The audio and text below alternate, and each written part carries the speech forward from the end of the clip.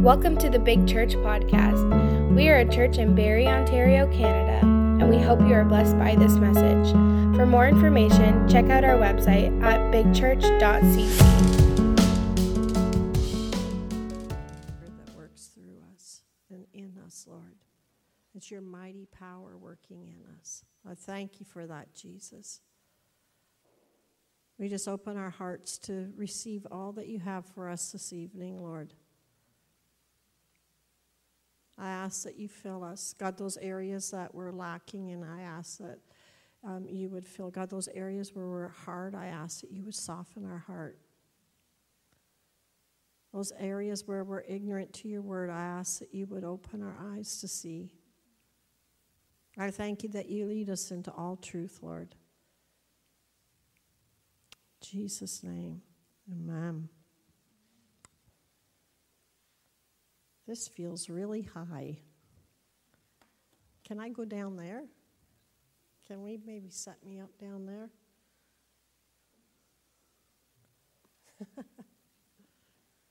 I gotta come look at your eyeballs.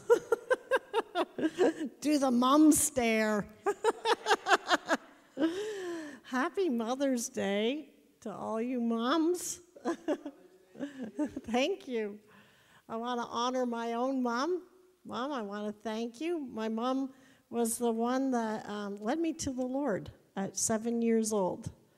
And I will forever be grateful. So thank you, Mom.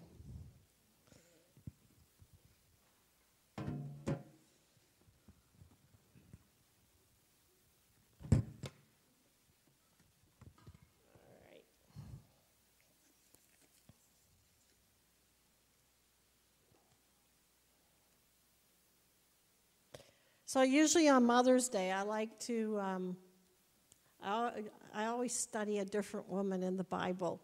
And God just kind of unravels some neat things with different women in the Word. And I like that part because sometimes I get to look at ones that you don't really get to hear much about. And then it's like God just opens up a lot.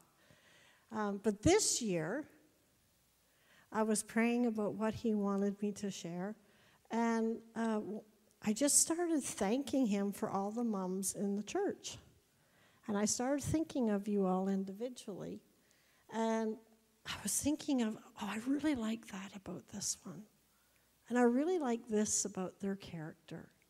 And I was thinking of all the different things that I really appreciate and enjoy out of the moms. And it hit me that God himself, like, we are created in the image of God. And there are things that mothers carry that God, that's actually part of his image. And so we're going to go there. I know that God's our Father. I'm not saying he's not our Heavenly Father. But there's aspects in the Word that he refers to with women and mothers specifically that actually portray and bring out his character. And so I'm really excited about what he's shown me. So it's neat because the Word of God always brings life. And so the one thing I was thinking of, because now that we have Timothy in our crawl space trying to pull out some of our baby toys and baby books that we used to have when I had the other 6 little. And one of the books that we had was, it was called That's Not Your Mama. And it was like when I was getting ready and I was praying, that book just came to my memory, like the I'm Not Your Mother. And it's about this little duck that he goes to the cow, and, well, that's not his mom. And he says, well, do you know where my mom is? And then he goes to the pig, and he goes to all these different things. And they keep saying, well, I'm not your mommy. I'm not your mother. And so when I was getting ready for this, it's like God said, there are aspects that I am that other things don't possess. Like, let me backtrack. All right. I read a really neat article. It was about the 5 worst animals in mothers. Okay, so moms, be encouraged that you are not a koala bear, because koala bears feed their babies poop. Or just be thankful that you're not a panda bear mother, because if you had twins, you would pick one that you liked the best and you'd let the other one die. There's another animal, I can't remember its name. It starts with a C-A-U, kaka, or something. It looks kind of, what is it? Something like that, yes. And when a predator comes to it, in order to run and be safe, it'll throw its children to it. So we're doing pretty good, moms. We're not doing that. But the Word of God also has some in it that are interesting. So, in Job 39, 13 to 16, we got an image here. It says, "The wings of the ostrich flap joyfully, though they cannot compare with the wings and feathers of the stork. She lays her eggs on the ground." This is in Job 39. "She lays her eggs on the ground and lets them warm in the sand, unmindful that a foot may crush them, that some wild animal may trample them. She treats her young harshly, as if they were not hers. She cares not that her labor was in vain." Do we have that? So that is not your mama. The ostrich. We are not like the ostrich. God is not like the ostrich. He says later on, if you keep reading it, it says that he made it so that it didn't have any common sense. It didn't have any mind. But God doesn't treat us harshly. But so many times when we refer to God, we always talk as if he's a harsh God, ready to hit us or desert us or be indifferent and not care about what we're in. He's not like the ostrich. That's not who our God is. Then, in Job 17,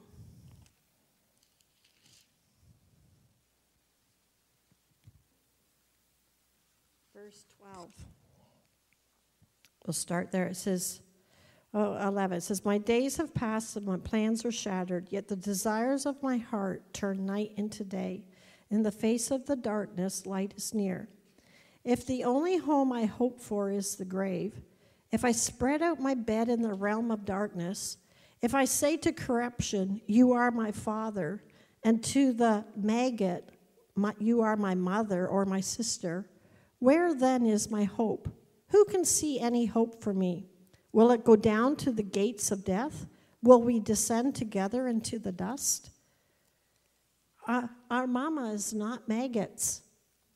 God is not like the maggot where it says that we have no hope, that we just feel like all we've got is the grave. That's not who our God is. He says he's the God of hope. But we walk around like our God is a maggot. That he doesn't have anything. You know, maggots, I did a little research on maggots. It says that maggots, they grow and feed on garbage, rotten food, and things that are dead. That's a hopeless situation. And you know what it says? You know what animal is the most prone to maggots? Because I always thought maggots just went on things that were dead. I didn't realize that you could actually be infested with them while you're alive. But it's sheep. Sheep actually are the most prone to infections with maggots. I thought that was kind of interesting. But God is a God of hope. He is not, our mama is not maggots. Our God is a God of hope. And he has so much for us that he wants us to be able to receive and to learn from him. So we're going to look at a few things that God says that he is in the Word, where he is a loving, nourishing Father. He takes good care. He actually, it says that he lavished his love upon us, that we are called children of God.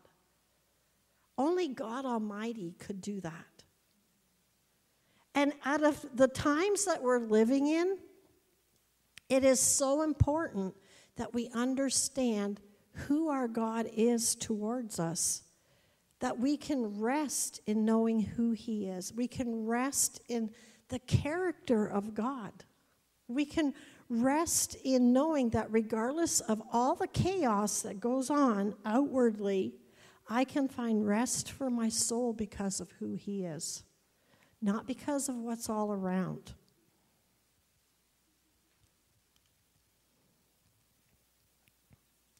Then it says, I'm going to pull it up on my phone because it's easier to see.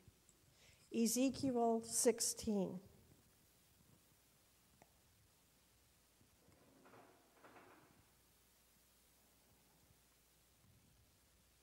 It just takes longer than flipping it.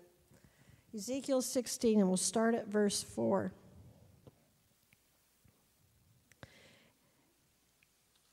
It says, on the day you were born, no one cared about you.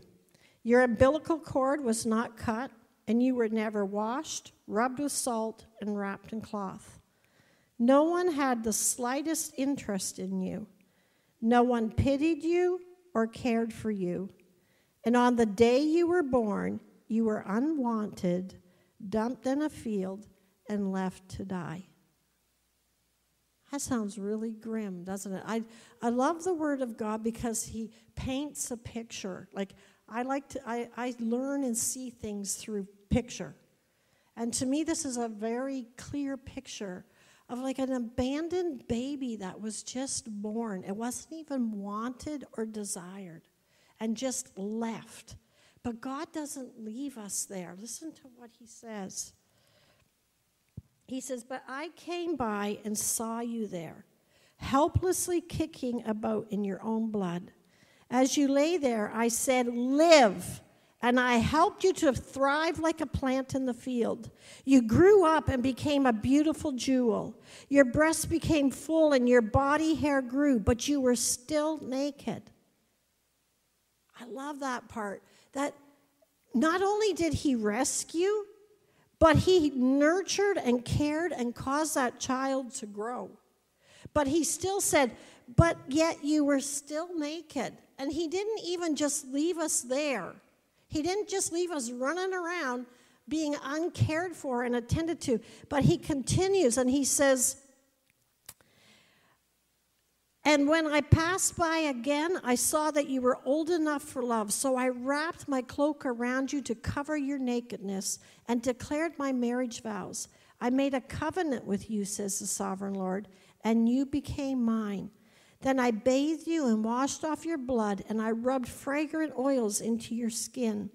I gave you expensive clothing of fine linen and silk, beautifully embroidered, and sandals made of fine goatskin leather.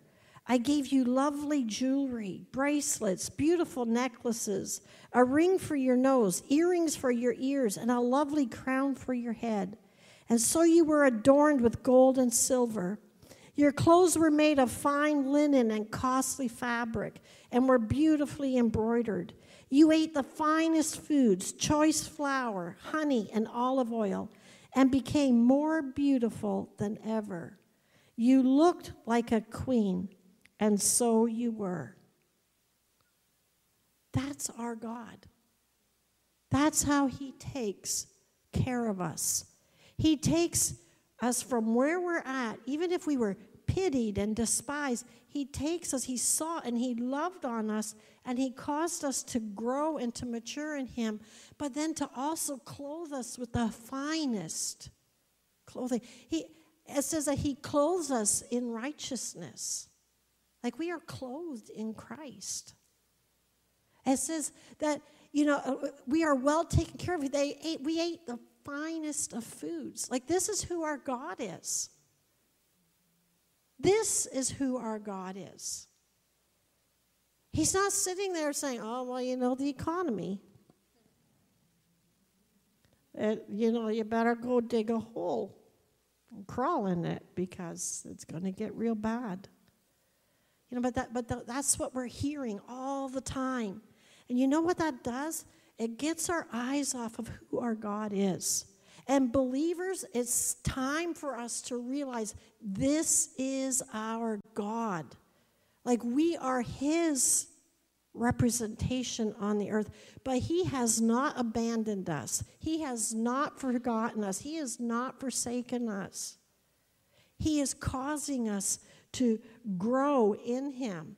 He is, even in the storms of life, he is taking good care of you and I. We get to live for eternity with him. Isn't that amazing? Like, he's loving. He's not harsh. He's not like the ostrich that just, well, there you go. Figure it out. He's not the ostrich. Then in Isaiah 66, it says in verse 12, this is what the Lord says, I will give Jerusalem a river of peace and prosperity. The wealth of the nations will flow to her. Her children will be nursed at her breasts, carried in her arms, and held on her lap. I will comfort you there in Jerusalem as a mother comforts her child. Isn't that a beautiful picture? Like, that's what God's saying, even about the children of Israel. He's saying, like, I want to comfort you. I want to hold you on my lap. I want to nurse you. I want to take care of you. I want to calm you down. I want to love on you. I want to hold you close to my heart. You know, it's neat with babies. They say, like, even the scent of a mother, like, they recognize the scent and everything of a mom. It's like how close we're to get to our God. Is that we're intimate with him, that he knows everything about us. But what happens? We go through things, and then we just kind of distance ourselves with God. And then it's like, oh, well, I didn't spend time with God today. Oh, and then we start beating ourselves up over it. And then it's like, oh, well, I don't want to approach God. And then we walk further from him because we think he's harsh. We think he's going to be angry. And then we just keep going further away and further away and further away. Where all we have to do is come running to him and say, God, I'm so sorry. You know, there are lots of times in my life I just go, God, I got a hard heart in this area. Please soften it. I can't even soften it. I'm just so angry in this situation. I need you to soften me in this area. God, help me be able to learn to love well in this area. There are sometimes I think I'm never going to get up off the floor because it's like, God, like, the condition of my heart stinks, but it's like, I know I can run to him because he's a good God. And he knows my weaknesses. And he knows how to lead me into all truth. And he knows what he wants to fill me with. The problem is that we don't allow him to. Psalm 131. It's a short psalm, but it's a good one.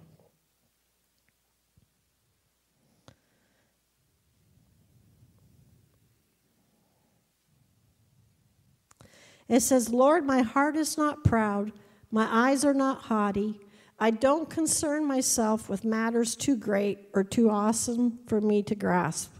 Don't you feel like there's a lot of matters today that are just, we can't grasp them? All these secrets. You know, the thing is with a lot of the secrets have been around for a long time. We may have caught on to a few of them, but there's still lots of secrets. We're not going to be able to run down that path and figure it all out. But I don't have to concern myself with all of that. Instead, everybody say instead. Okay, instead, I have calmed and quieted myself like a weaned child who no longer cries for its mother's milk. Yes, like a weaned child is my soul within me. Within me is my soul. See, we can speak to our soul. Our spirit man is made new when we're born again. but our soul needs to be a talking to. David, you read the Psalms, he's really good at that. He's like, why so downcast, O my soul? Put your trust in God. He's like, I lift up my eyes to the hills. Where does my help come from? It's like, I calm myself like a weaned child. If you're not calmed and quieted and you don't have peace, run to him. Get in that place where he is quieting you with his love. It doesn't mean that it's not a real situation. But where's your hope? Where's your trust? Where's your faith? I love when Jesus was in the boat and it was that big storm and you're with a bunch of fishermen that have been through many storms, and the disciples finally woke Jesus up and they were like, wake up, like we're going to drown. So they knew they were going to die. And you know what it says? It says, and they were in real danger. It wasn't even a preconceived idea that they had. It actually was reality. They really were in danger. They really could have drowned. And you know what the first thing Jesus says? He says, where's your faith? Or another thing is, where's your trust? Because I'm right here with you in the boat. And some of us have faced some pretty serious storms in life. And God's not negating them or pretending they aren't really a real storm. He's not saying, just ignore it. Speak all your, faith scriptures over it. No, he knows that it's affecting your soul. So what he's telling us is, look, I want you to come to me. I want you to quiet yourself and calm your, and we're going to talk about this in a minute, about how we do that. I want to quiet you. I want you to be calmed like a weaned child who no longer cries for his mom. It's milk.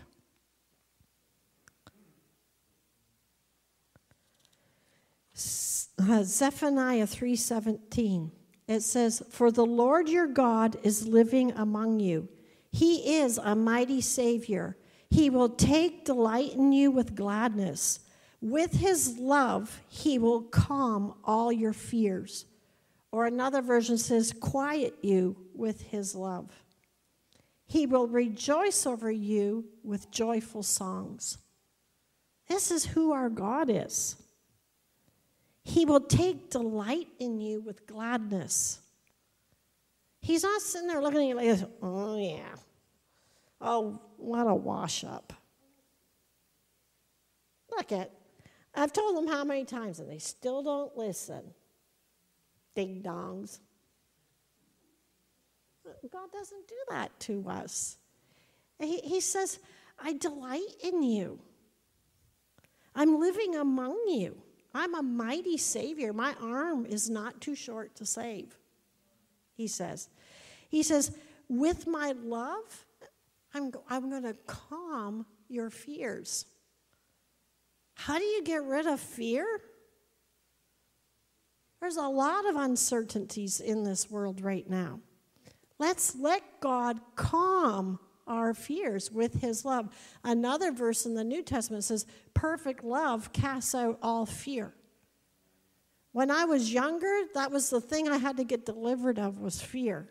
I was so full of fear. I hated being left alone when I was a teenager.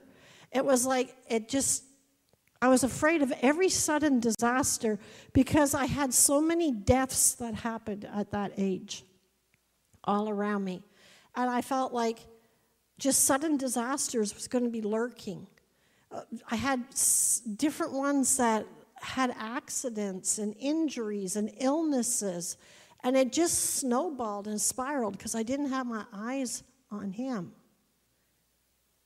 And what that did on the inside is I just became full of fear, thinking, to the point where I didn't even want to go and further my education. I mean, I was an honor student, and they were pushing me to get a bunch of grants and everything, and it was like they were pushing so hard because I was gifted, they said. But the thing that it did is it spiraled the other way around, and I became so depressed because my attitude became, what does it matter what I do? I'm going to die anyways. And I got so full of fear. And when God started to unravel and set me free of that, all he gave me was that verse, perfect love casts out all fear. And I'd be in the house, and it's like, okay, we're going to deal with this one. And all that fear, it was like, it was so present, it was tangible. I could feel it.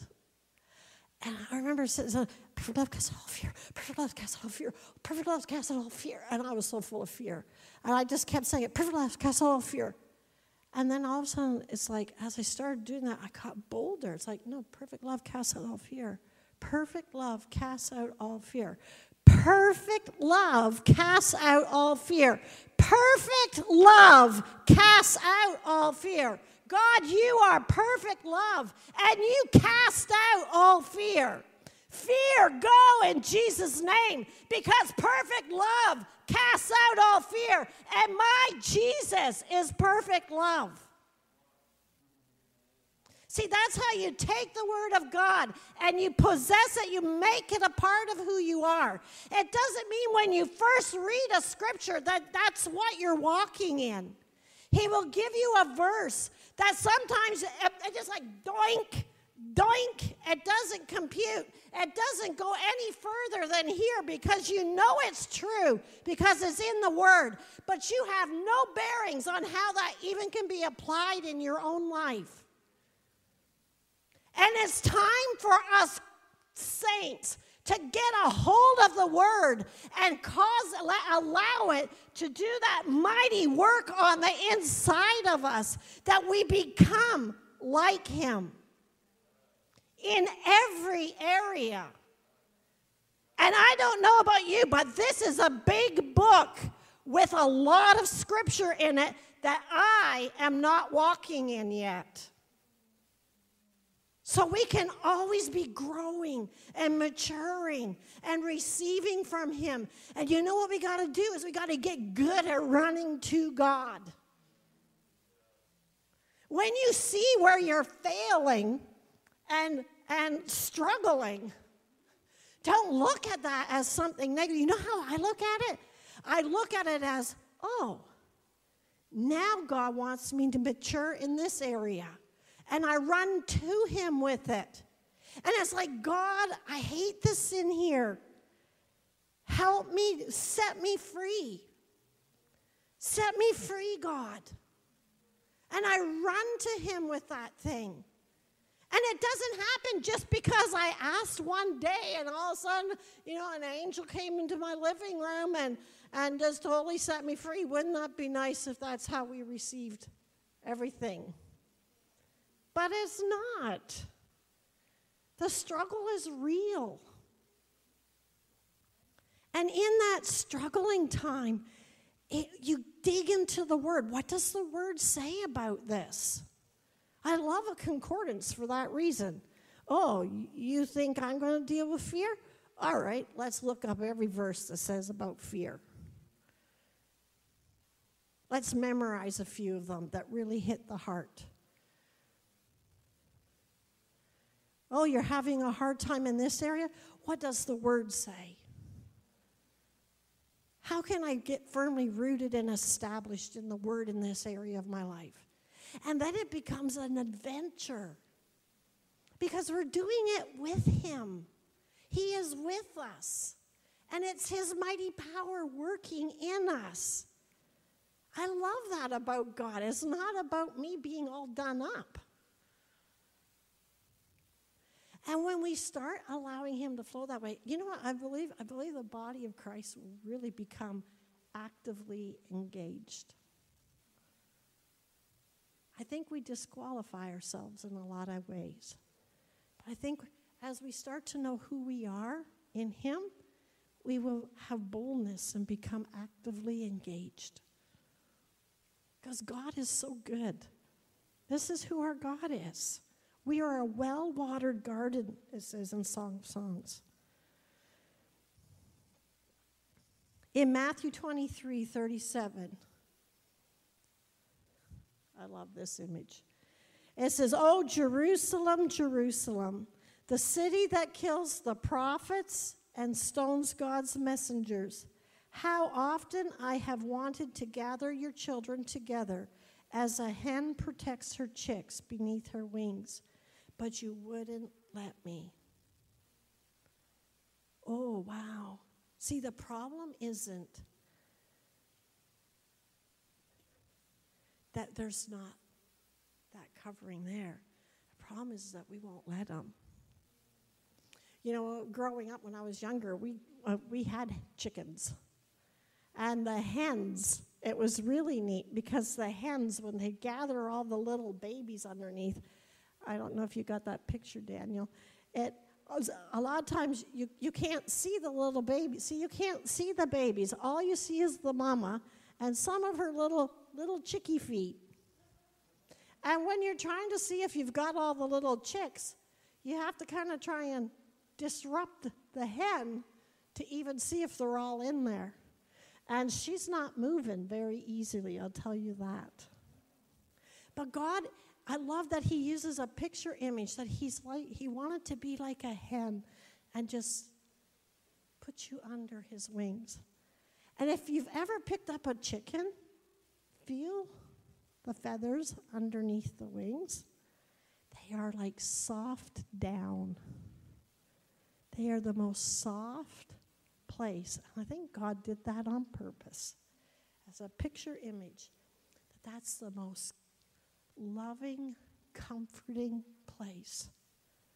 And that's what he wanted. You know, if it's raining, if a weasel comes after that mother is going to protect and guard that babies.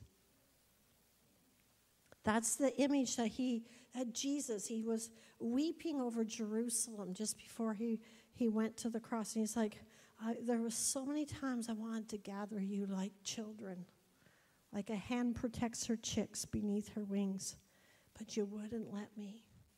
Are we going to let him? Because even though we're born again, we have a choice to enter his rest or not.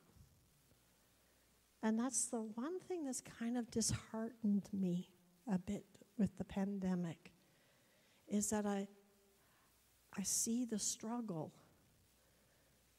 And it's not because God's not with us, but it's because there's that refusing to allow him to put us under his wings.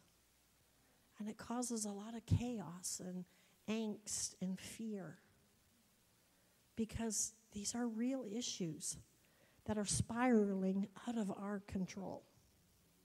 Right? None of this were we in control of. And a lot of it doesn't make sense to our minds. But we need to get good at running to him and allowing him to be that hen. In Psalm 91:4, it says, "He will cover you with his feathers. He will shelter you with his wings. His faithful promises are your armor and protection."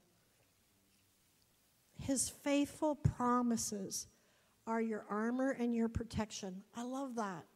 You know, about half a year ago when I was spending time with the Lord, it was like there's a few things that I've been praying over for a long period of time.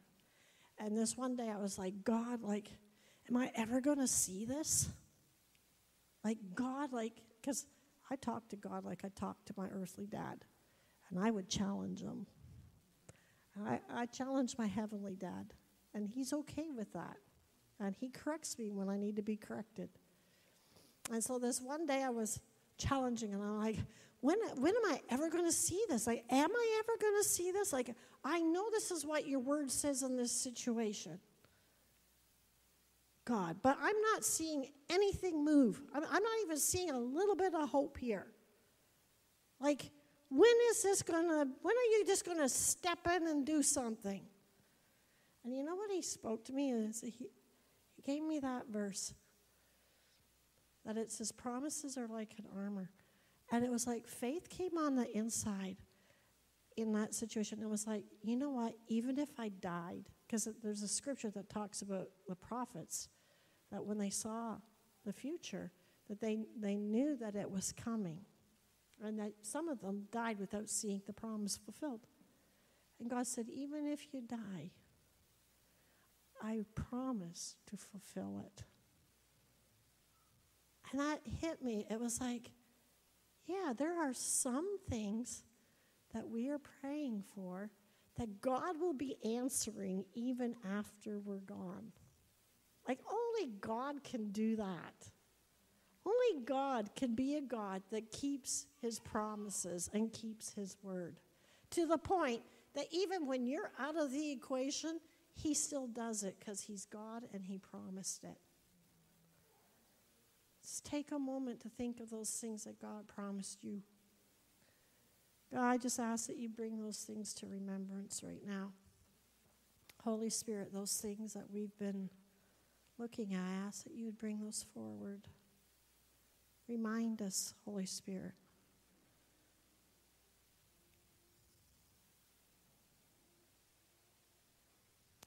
And Holy Spirit, I thank you that your promises are like an armor and a protection.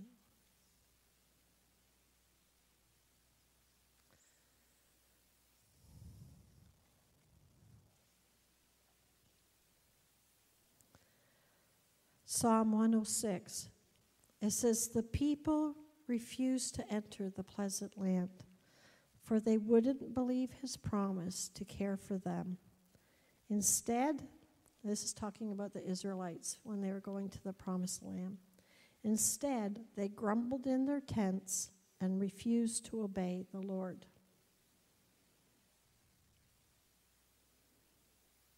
They refused, for they wouldn't believe his promise to care for them.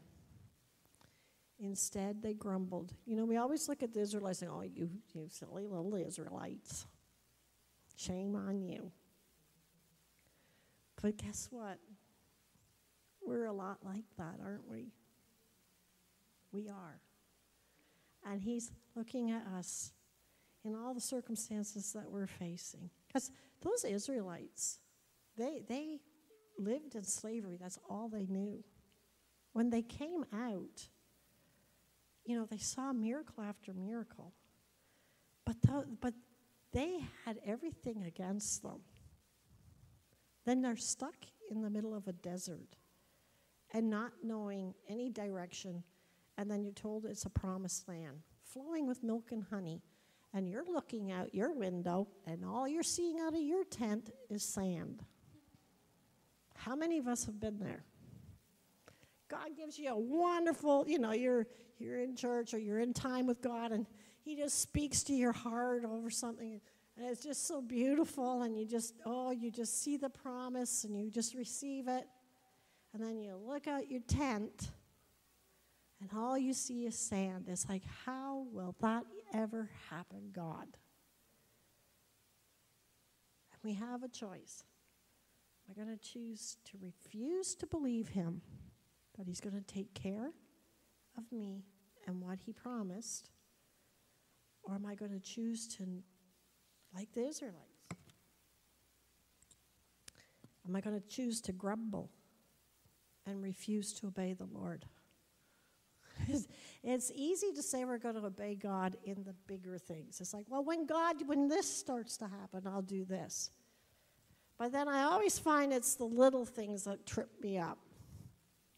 It's like, okay, well, we'll start with, I want you to go and do this. And I was like, what does that have to do with the big picture? I don't want to do that. That doesn't sound good. And he says, obey me. Not my word, what I've asked you to do. Obey in the small things. And I find with a lot of my victories and freedoms, because I grew up in a church that didn't know that God could set you free. We barely had salvation. And when I got on fire for God, I was a mess. And it was like, okay, we need some cleanup here. And I didn't have anyone I could go to, so I had to just go to my bedroom and ask God. And all I did was read the Word, kept reading it, and I'd just cry out to God, okay, I can't deal with depression. I can't get out of bed. All I want to do is sleep. You tell me that depression's not from you. I'm seeking your face. Set me free, God. Deliver me. Do whatever. Why am I depressed? Set me free. And you know what? He always has simple things for you to do that walk you out of it. It's like, okay, when it's time to get up, whether you're tired and exhausted or not, I want you to get up. And before you even start to think in the morning, I want you to take time to praise me. And he said, then I got a scripture where it says David praised him 7 times a day. He said, I want you to do that. Here I am walking around like this, depressed, okay? Like depressed to the point that I had no hope. I could have slept my life away. I had no energy. And he wants me to praise him. This was foreign to me. I never knew that you talked to God that way, that you thanked and praised him. And I get up, so I set in my head, I'm going to praise you as soon as I get up, then I'm going to praise you, and I would take time, and it would be before I eat lunch, and then before I eat dinner, and then after dinner, and before bed, and I had it all scheduled at the 7 times that I would do it. And I'd take a couple minutes. If I was out at someone's house, I'd excuse myself from going to the bathroom and just take some time to just praise him. And you know what that simple obedience did is it broke it. It broke depression off of me. Then years later, when I went through a really hard time, my boys were teenagers and 2 of them were not doing well. And then my dad was really ill. And that was the thing that spiraled me, remember, into depression.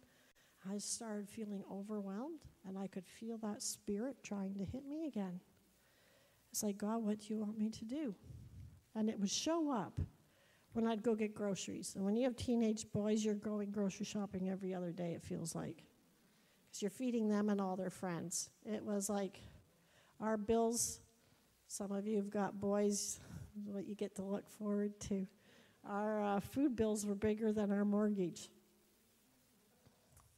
And I'd get to that grocery store, and I remember it so clearly. The wind was blowing, and the car doors all, and I was just like fuming, just full of anger.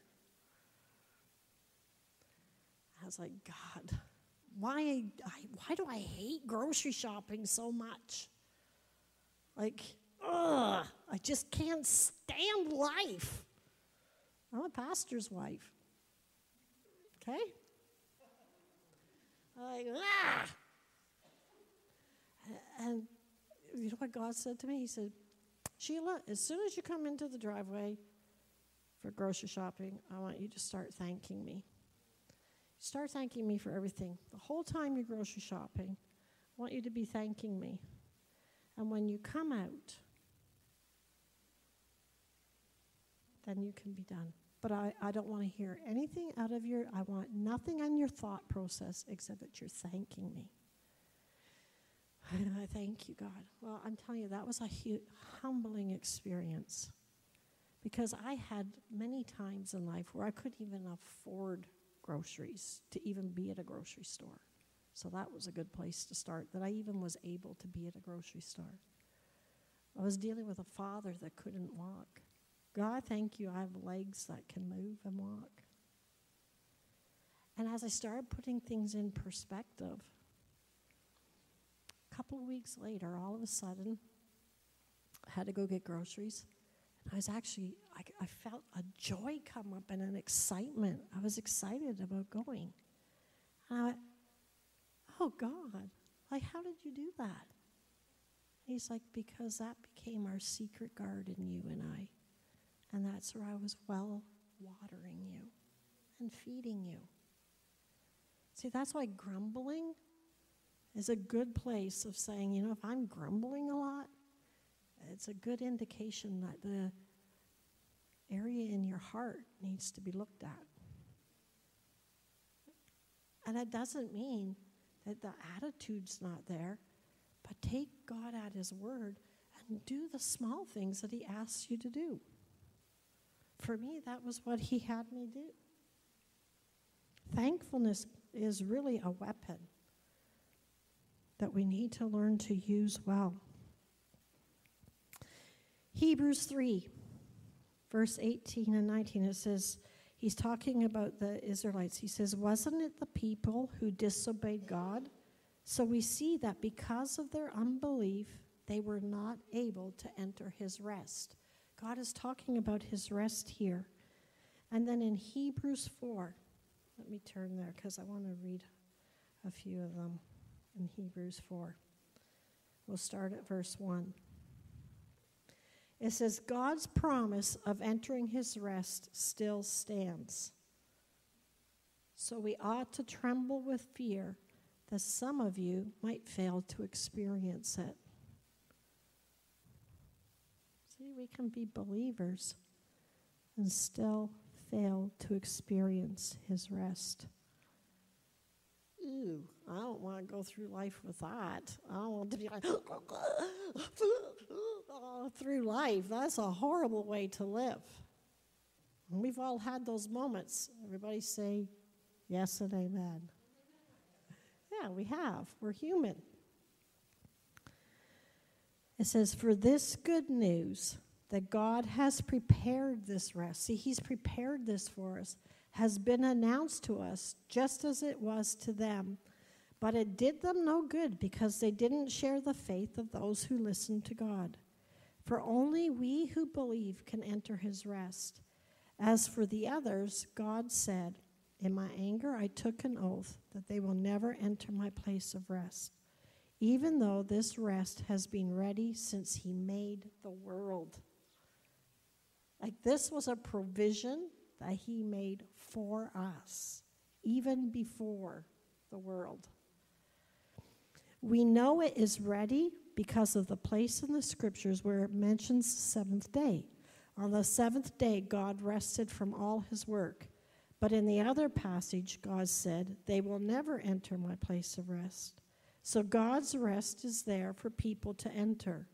But those who first heard this good news failed to enter because they disobeyed God. So God set another time for entering his rest. I love this. And that time is today.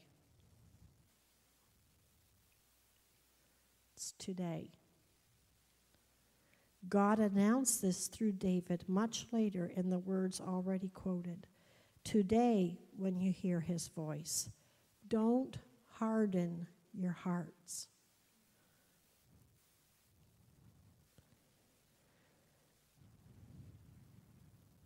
Thank you, God. Today, if you hear my voice. See, the hardening of our heart is a serious thing. It causes us to walk in strife. It causes us not to be close to him. He doesn't have a problem with what you're struggling with. It's that we don't come to him. In Revelation 3:15, he's talking to the church, and he's saying, look at, you were clothed, you were wretched, poor, and blind, and naked. But you said, oh, we have everything, I'm rich. He's like, no, you don't. Like, this is your condition. If you would have only come to me, I will clothe you with my righteousness. I will give salve for your eyes that you may see.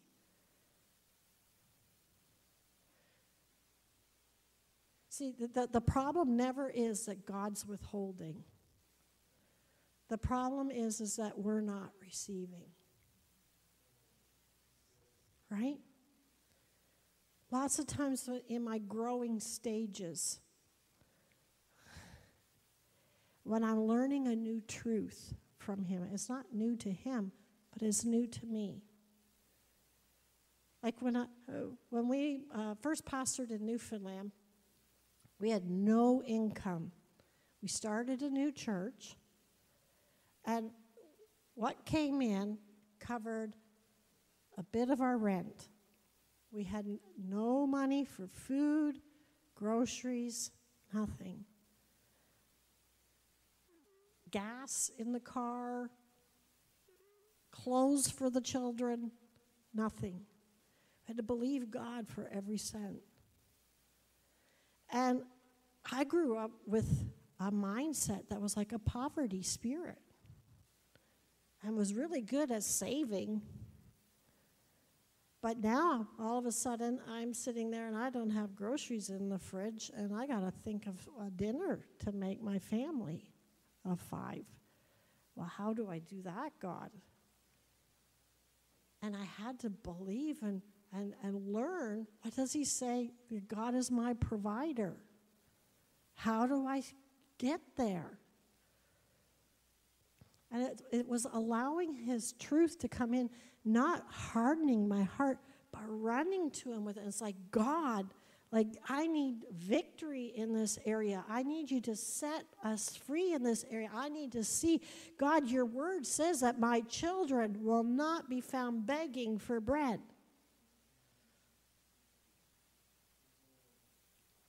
And then all of a sudden he said, your fight is not with me. I'm not the God that's withholding from you. You need to receive from me. You need to speak to that devil. I'll tell you, I marched into that living room. I bound that spirit of poverty. I just started, it's like I literally saw what that spirit looked like. And I know it got addressed that day. And all of a sudden, in the natural, finances started coming. Food from people I didn't even know started coming. Money started coming in to take care of us because God is our provider. But there are things that we need to start wrestling with the Word. We don't have to act like a know-it-all. How many say there's an area in my life I'm dealing with right now? Yeah, we all do. You know why? Because God's a loving God, and he wants to lead us into all truth. So, Cindy, do you know this whole word? Are you living every scripture? No. So there's room for growth. Because we live forever. So there's room for growth. And it's a good thing. But it's entering into his rest. That I really want to underline here that he says, today, when you hear my voice. And then tomorrow, he's going to say, today, when you hear my voice. And then the next day, he's going to say, today, when you hear my voice.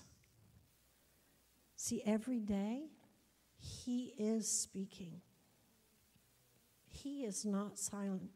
There are days I feel like I have been put in a dark room. I can't hear anything. I can't see anything. I don't know what's going on. I don't know why I don't know what's going on. The only thing I know is God is good. And I just started singing, God is so good. God is so good. God is so good to me. And I just kept singing it. God, you're so good. God, you're so good. God, you're so good to me. I just kept singing, God, you're so good. God, you're so good. God, you're so good to me. Did I feel it? No. I felt like he had abandoned me. I felt like he ripped me off, if I'm going to be real honest. I look at all my friends and all the things that they were going through, and I'm like, What is going on here? Okay, God, you say you give us direction. I'm not hearing nothing. I'm not seeing nothing. I'm not feeling nothing. And I thought, I'm going to just keep singing God is good. God is good. God is good to me. I kept singing that over and over and over again. And I'm singing it to myself. And I kept singing it to myself. Then I kept singing it to him. Because it's like, God, I don't care what comes my way. God, you are good to me. God, you are good to me. I will die believing, God, you are good to me. I'd like to say that the heavens opened and, I got a great revelation and I got all the direction I needed and, that everything went well. No. I'm still believing God for direction in some of these areas. But I know God is good to me. I know that if I don't understand the hand of God, Rosetta used to say this, and I loved it, but Rosetta always used to pray. She says, if I don't understand always the hand of God, but I can know the heart of God. I might not understand what he's doing or how he's doing it or why things are happening the way they're happening and why I can't seem to get control in any area. But I can know that heart of God because the Word of God tells me his heart. And his heart is loving. His heart is nurturing. He says he's like a mother and we're like that child on the lap. That we are nursed, that we are quieted in his love. I love that with little Timothy. I mean, the other 6 are all too big now. They don't want to sit on your knee. But, they give you quick kisses and they're gone. But like Timothy, like you can rock him to sleep and he just, not a care in the world. I love that about babies. Just, everything can be going on like chaos around them. They're like, I'm well fed. I'm well taken care of. Well, that's the examples God's using here in the Word. So if I'm not there, then I've got room for growth. Amen? Thank you, Jesus. So God, I thank you that you are good to us. I thank you for that, Lord. God, I ask that you would quiet us with your love. We give you those areas in our lives that are screaming.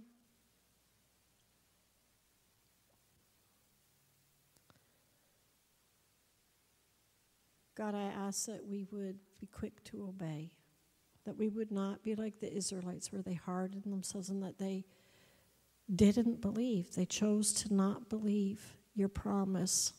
God, as big as those promises are that you've given us, and as far away as they seem in the natural, I ask that I would have a heart to believe those promises, Lord.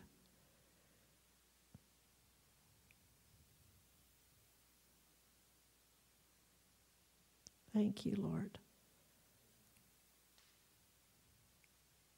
And God, we don't want to be those that fail to experience the rest from you. But God, we want to go to that place of rest. God, that area that you provided for us, I want to rest in the shelter of your wings, Lord.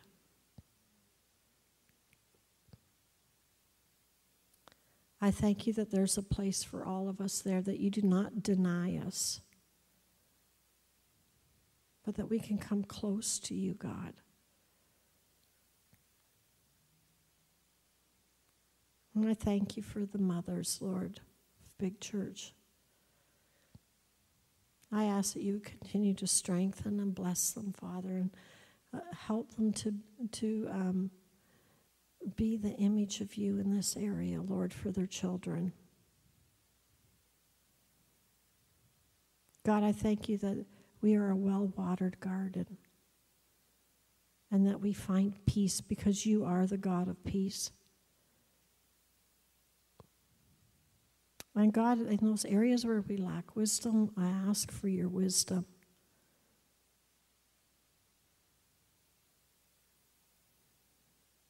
I thank you for leading us and directing our path, you said that you make level paths for our feet to walk on, and I thank you for that, Lord. Even when we don't comprehend, God, you are leading. And we trust you with our lives. You are good to us, God, and we just love you. You are so good to us, Lord.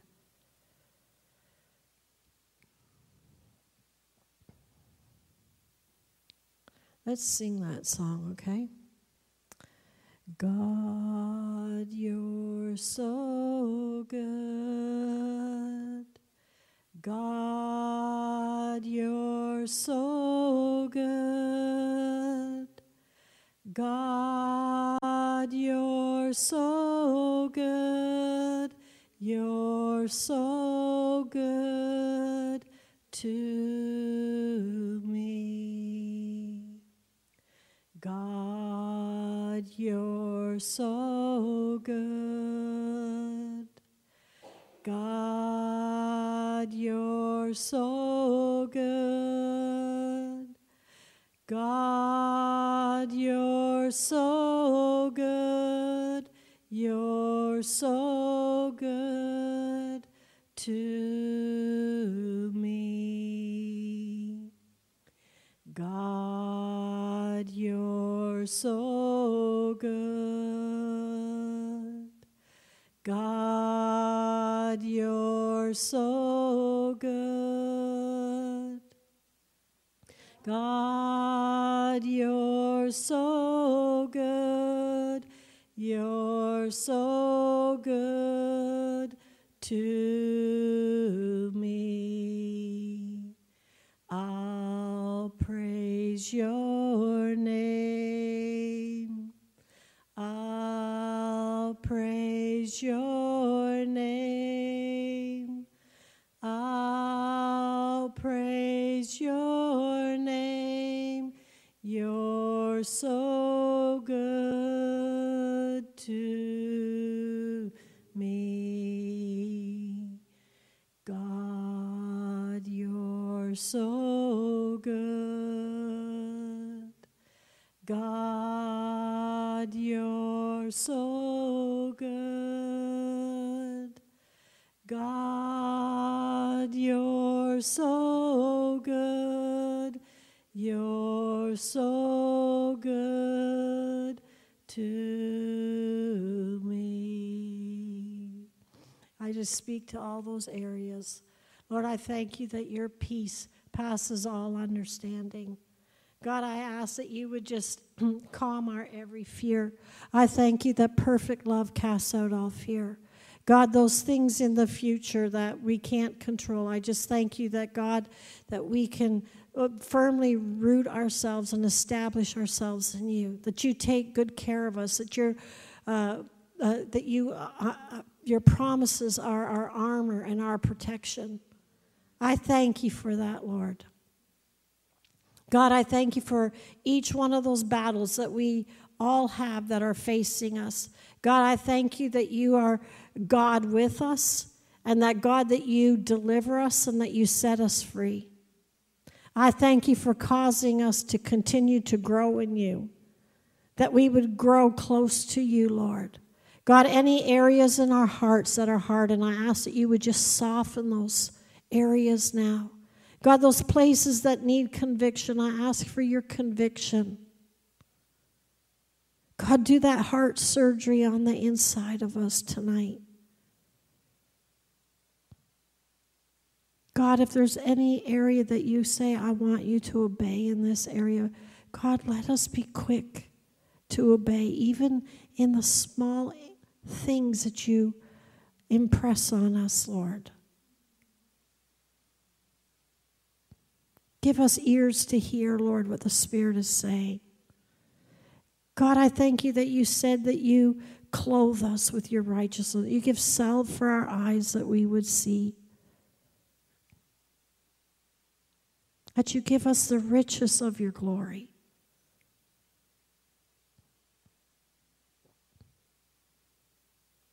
God, I thank you that what we are in right now is only momentary troubles, you say, in comparison to eternity. We put our eyes on you, Jesus.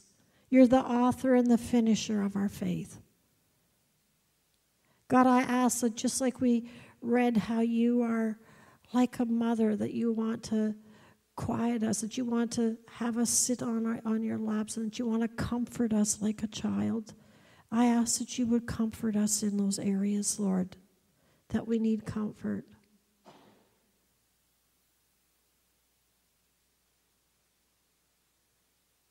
God, there's been a lot of things that we've had to navigate. You see every one of them.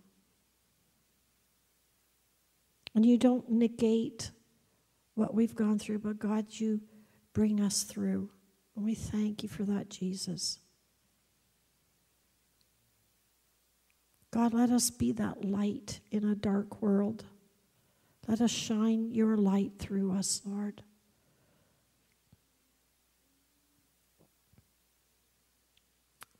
Let the world see how well we're taken care of by you, because we receive freely from you, Lord. We can freely give.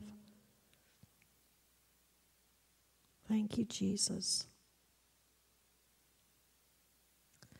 God, you're so good.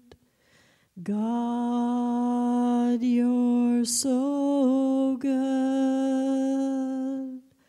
God, you're so good. You're so good to me. I love you so. I love you so. I love you so. You're so good to me. God, you're so good. God, you're so good. God, you're so good. You're so good to me. And this is what Jesus sings back to us. I love you so. I love you so. I love you so. I love you so.